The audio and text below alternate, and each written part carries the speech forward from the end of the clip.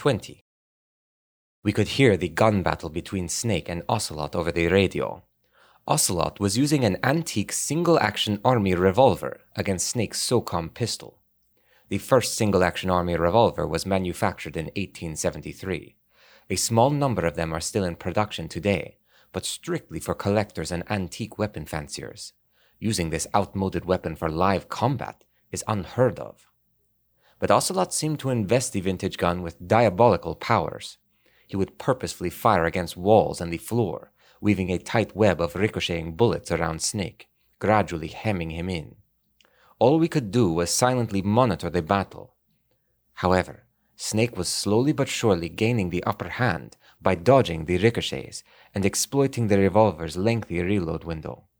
Finally, just as Snake was about to deliver the decisive blow, an explosion rang out. "My hand!" Ocelot's scream came a second later, followed by more explosions. "What the hell is going on?" Richard cried. The controller in charge of the data sent in by Snake's nanomachine started a running commentary. "We don't know yet. I'm seeing a life sign other than those of Snake, Ocelot, or Baker." Explosions continued to boom out over the radio. "The unidentified fourth subject is knocking down girders. No sign of firearm use. Whatever it is, it's moving fast." The controller's voice rose with excitement. "The speed is well above anything a human should be able to handle.